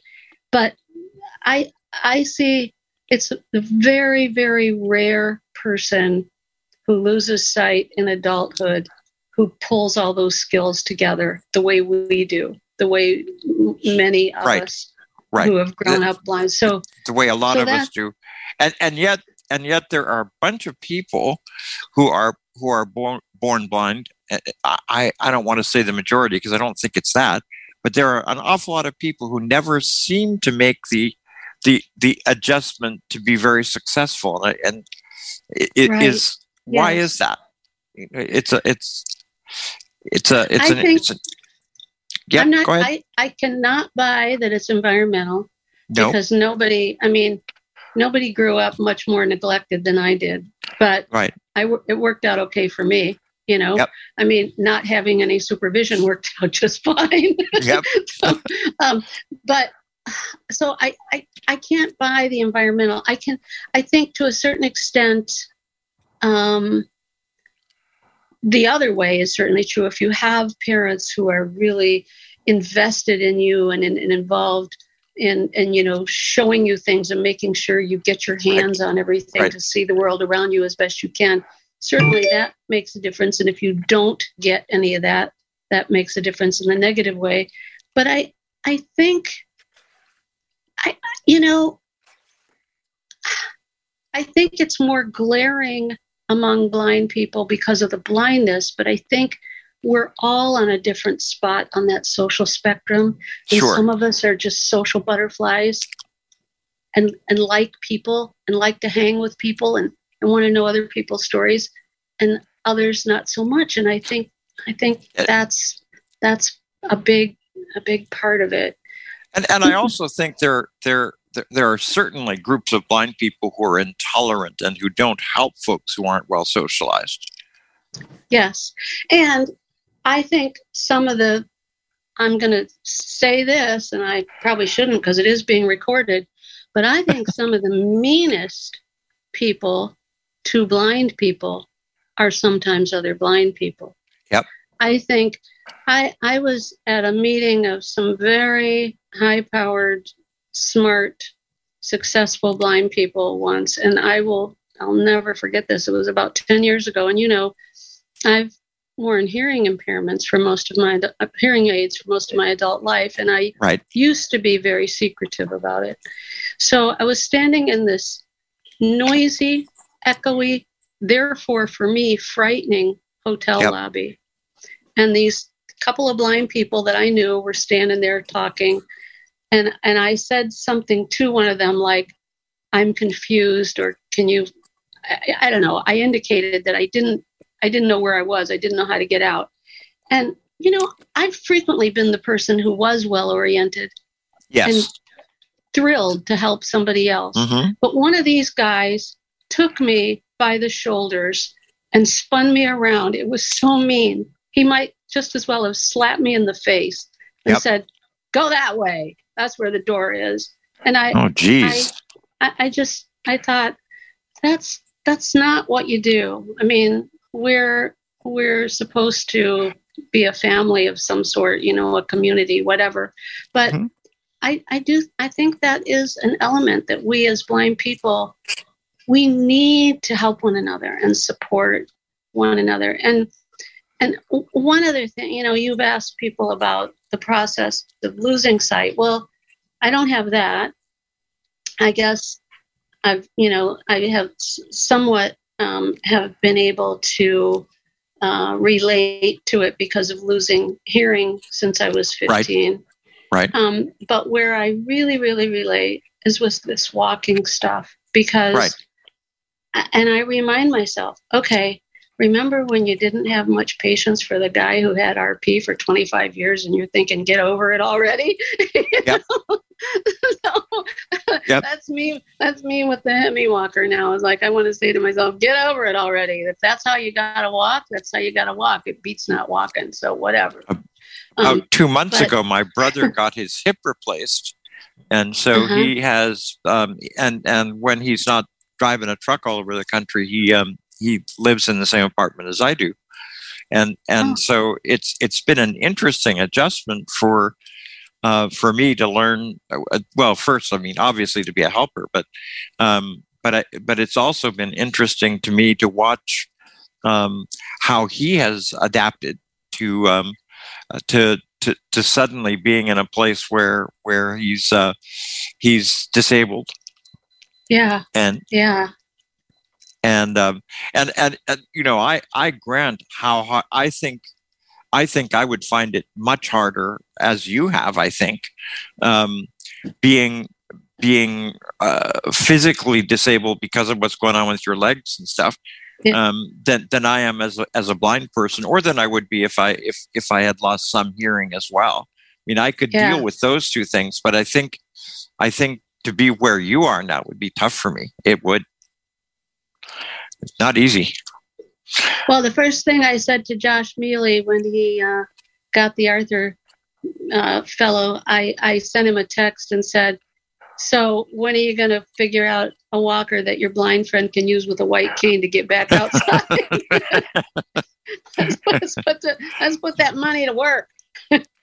Yeah, I agree. Yep, that'll be fun. Miss Deborah, thank you so much. Appreciate it. You're doing a great job. Oh, thank you. And we'll talk soon. Okay, thanks. Yep. Mr. Rick? Kate McKee, please. Hey, Kate, I don't know you, I don't think. No, I'm new to Tuesday Topics. I'm new to ACB, and I'm also new to being visually impaired and actually knowing that I am. Cool. Hello, welcome. Glad to have Thank you. Where are you from, Miss Kate? Well, I, like you, lived outside the United States till I was 13. My dad was a wildcat for oil. He's looking for oil and all the dangerous places, right? Mm-hmm. Yep. That's cool. Yeah. Go ahead. So okay, so the thing that I wanted to share about moving is that when my husband and we moved into a new place, he would inspect me, and when I would have a bruise, okay, he would go get his measuring tape. He's an engineer, and he would measure where it was, and then he'd go around the house because it was a new environment. And I couldn't believe it. He found what I was bumping into. Wow. And, it turned out to be there was a ledge in the bathroom, around the tub that I was knocking my shin on. And he went and he got the little router thing and now I don't bump on it. And then that's excellent. I bumped on something on my hip, and he's like, "Okay, where's that?" And he found it. So it was like, I never realized that you can actually make a safe environment for yourself. You can pinpoint and make it safer. That's pretty amazing. You've got a pretty neat husband there. Yes, but we all can do it, right? I mean, if we end up and so instead of me, and I had told him, well, I always get bruises because we were newly married, and I bruise easily, and he's like, "No, you're hitting something." That's amazing. So you said you have relatively recently lost your vision. Well, I was born extremely farsighted. Yep. And when I was 35, my left eye went legally blind. Yep. And then when I was 55, my right eye went legally blind. But I didn't know that it was legally blind because, I just would go to the regular eye doctor, and my environment was, well, I grew up in the can-do era, right? Oh, yay. Of course. You came to work sick. Good for you. Exactly. Yep. So when I really understood that, I finally got a diagnosis, and it turns out I have something that's rare. That's why I wasn't diagnosed till I was 55. Anyway, so I knew that I would just get worse. So I ended up, I decided to sell my kids had grown. My husband had passed away. My kids had grown, moved out. Why do I need a 4-bedroom on a third of an acre with 10 fruit trees? It's just going to get worse. Yep, I get it. I was on my own with a 2,800 foot 4-bedroom house with a big office. So yeah, I got you. I know, and it's paid off and everything works, and you're like, oh my gosh, I finally got it the way I want it, and now I'm leaving. Yeah, exactly. So I moved into. I said, well, you know what? I need a beige box so I don't hurt myself. Yeah, there you go. Because, different levels, step up, step down, all that in a manufactured home. The other thing that we liked about a manufactured home is that because it's all, there are no real interior walls. Really? Okay. They're all fake, right? Because they're just a box, right? And then so we have a double wide. So we have 2 boxes screwed together with a post in the middle. So anything we want to make, we can knock down a wall, add a wall, move anything we want. So we made it so that everything is easy for me. And I'll tell you, my life has been a lot better since I moved into a place. Well, that's understanding. Yep. See, before, I never understood my disability. I had people come over and I really have a problem with the living room. Oh, well, put this here, put that there. And then it's an S pattern and you end up just falling over everything. And then people think you're really funny. Mm-hmm. So anyway, what happened is that I had my husband, like I said, had passed away. I got married to a man, and I said, well, you know what? My husband died. I lost my job. I went blind, and my therapist says I should talk to people. So that's why I'm on a date with you. Well, you did a good job of talking. Well, I said, I'm not interested.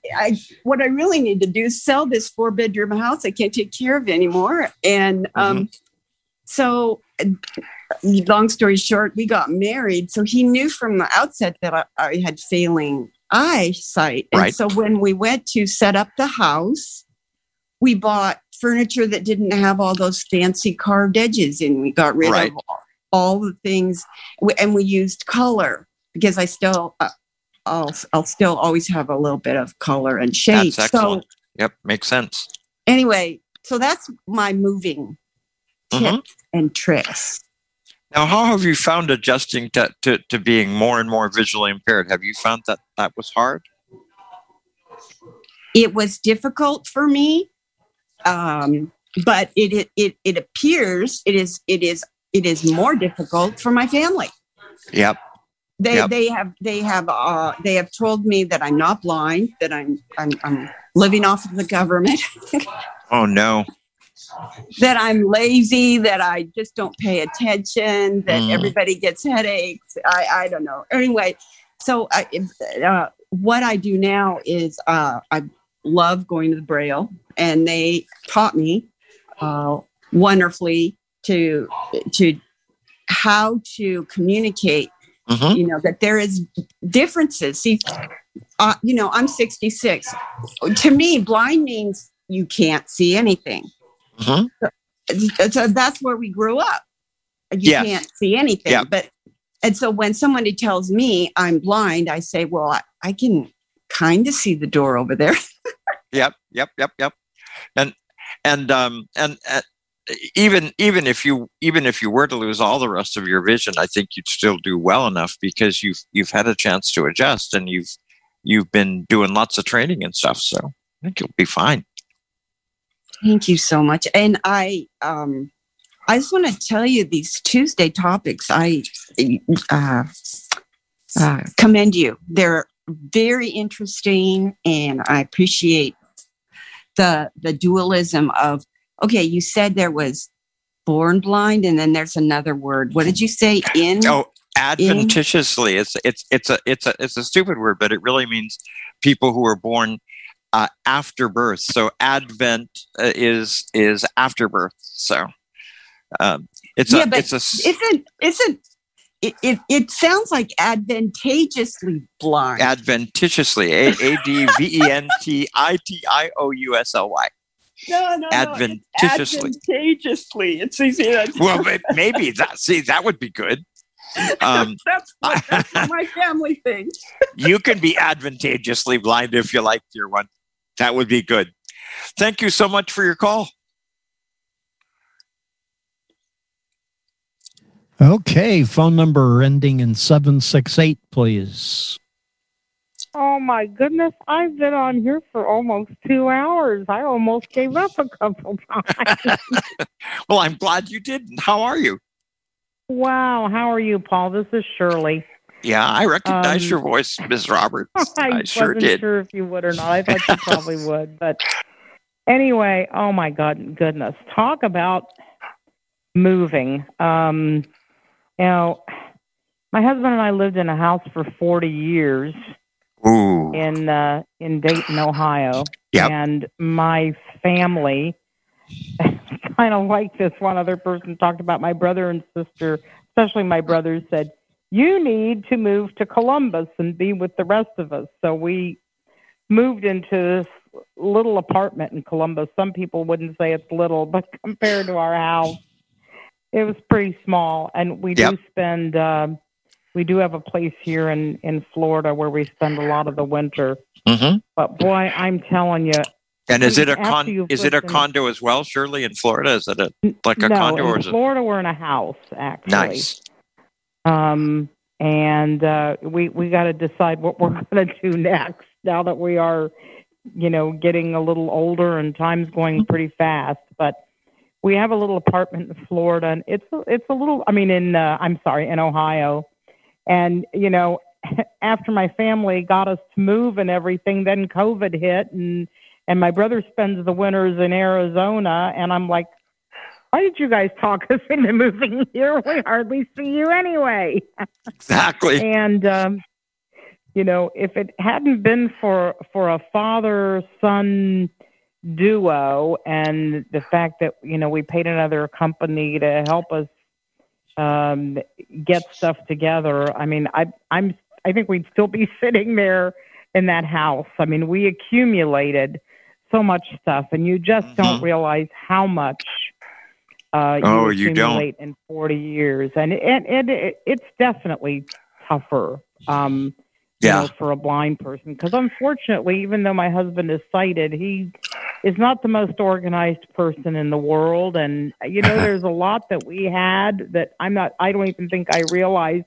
And I think the most discouraging part was when we got into the apartment and we had gotten rid of so much stuff. And we still have so much stuff. And my sister walked in and she said, this is a really, really nice place. You just need to get rid of about half of the stuff you've got. And I was ready to cry. I thought, oh my God, she has no idea how much we just got rid of. So, I'm telling you, I didn't find that too funny. I was pretty sad when I heard that. I had to get rid of a beautiful dining room set that, my parents gave us and things that nobody even wanted, but we couldn't move them. Yep. So, I know exactly how you feel because I had the same problem in Miami. So I'm sure. And I can't imagine when you talk about what size your house was. That just really boggles my mind. And, getting into the blind from birth versus the other. I feel sorry for people who have lost their sight and have to give up driving and all that. I just can't imagine having to do that. But the other side of the coin is I wished that I had seen at some point, there's some concepts I'm never going to understand, no matter how much somebody tries to explain them to me. I'm never going to understand colors. I'm never really going to be able to, to match things well or appreciate some of that kind of stuff. So I don't know.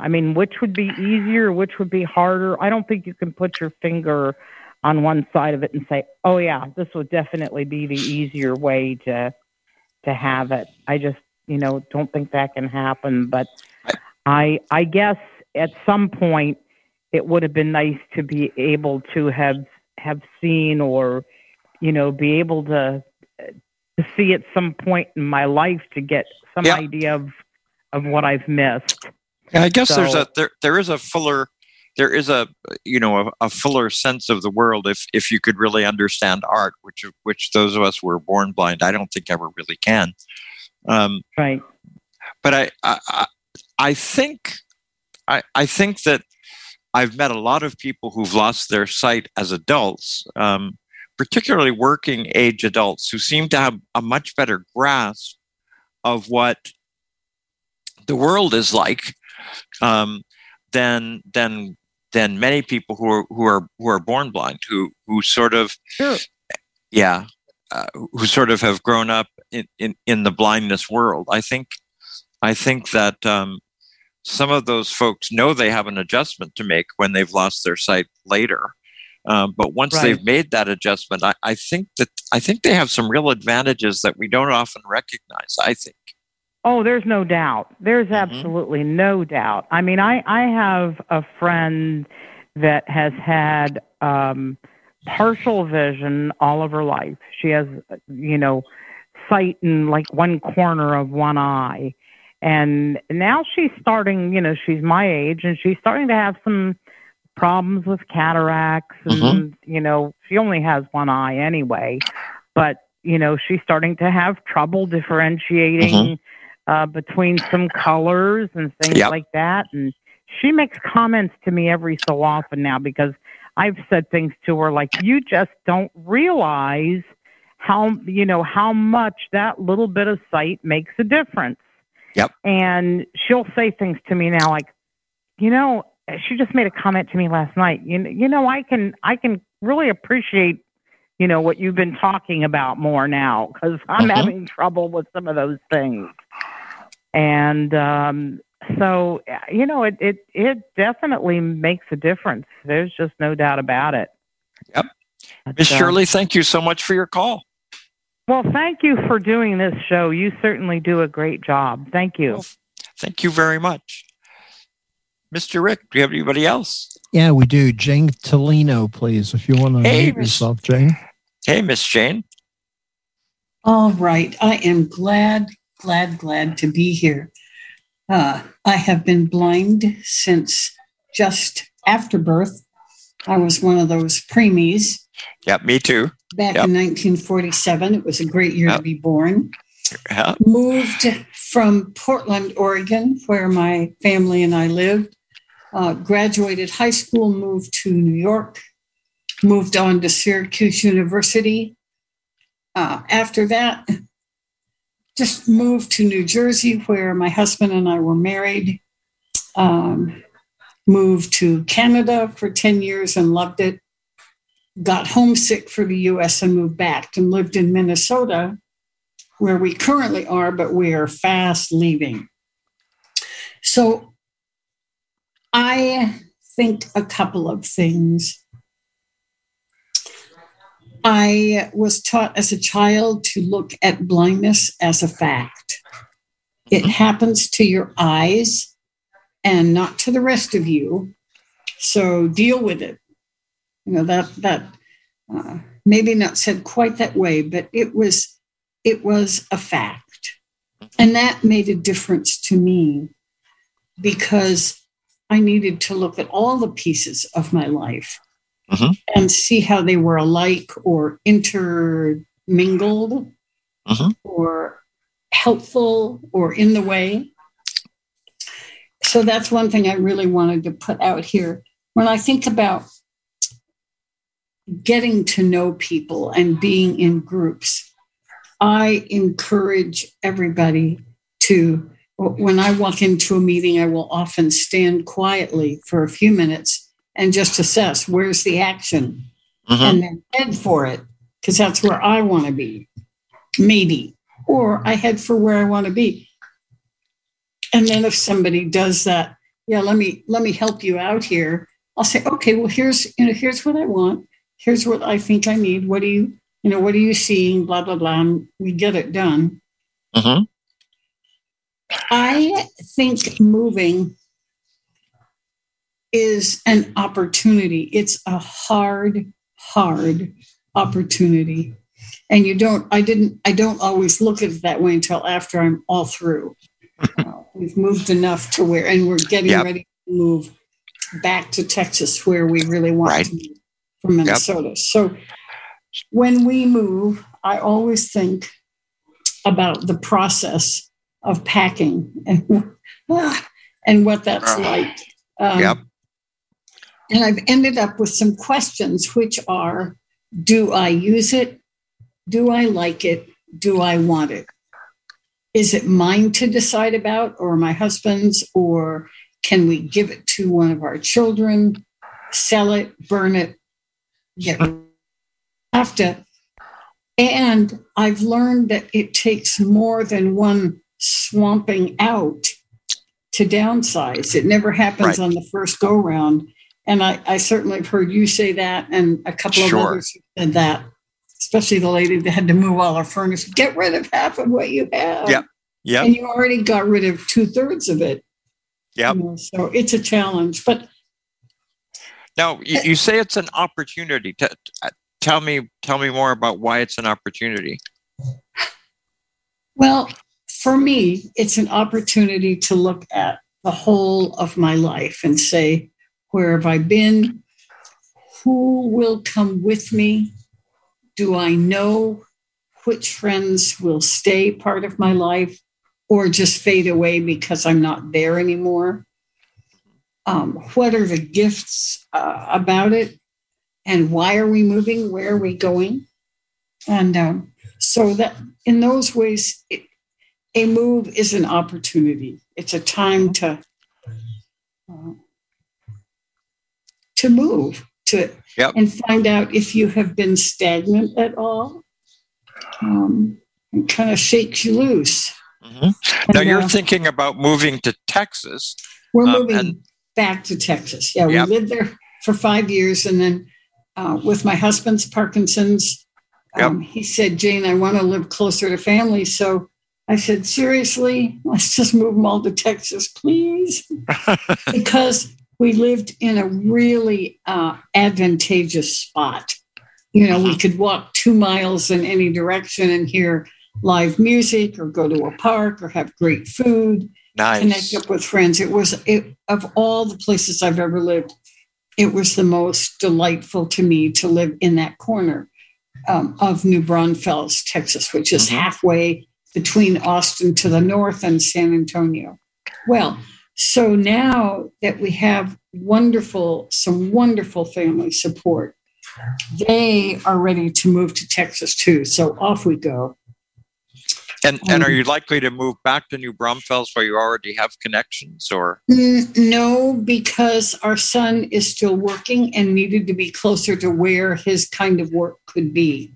Mm-hmm. So we get to start a new life just north of the 1604 Loop, just north of San Antonio.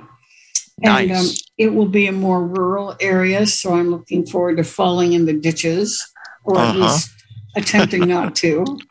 But, my guide dog and I will manage that.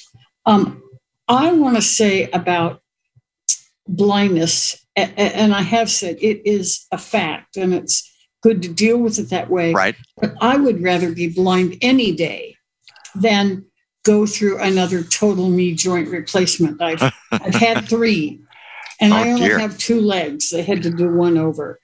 And I had no idea about physical pain that I've now experienced as I've gone through and recuperated from these knee joint replacements. So, but I wanted to, and about adventitious blindness versus congenital, I've seen people as they age, and we're all doing that together. We are. As their sight changes, that is a huge struggle. About self-value, I think, and I love to help people understand, look, what do you want to do that you think you can't? Well, one person just said, all I want to be able to do is butter my toast. I said, let's go do it. It doesn't matter how you do it. It matters that it works for you. And, exactly. So I want to say that. I want I want to read a poem to you. We're not going to have enough time, dear one. Never mind. Later, some other seconds. Day. Yep. Oh, but thank you very much for your call. Yes, later. Yep. Ladies and gentlemen, I still don't know what's going to happen on Tuesday Topics next week, but stay tuned. You'll probably find out tomorrow or Thursday. In the meantime, I want to thank everybody who's contributed to 2 of my quadruple features. So clearly there's a double feature to go if we don't come up with anything else. And we may add something to that so that we get back to a triple feature, but I think quads are too much. So 4 is too many, but all of you are great. Good night.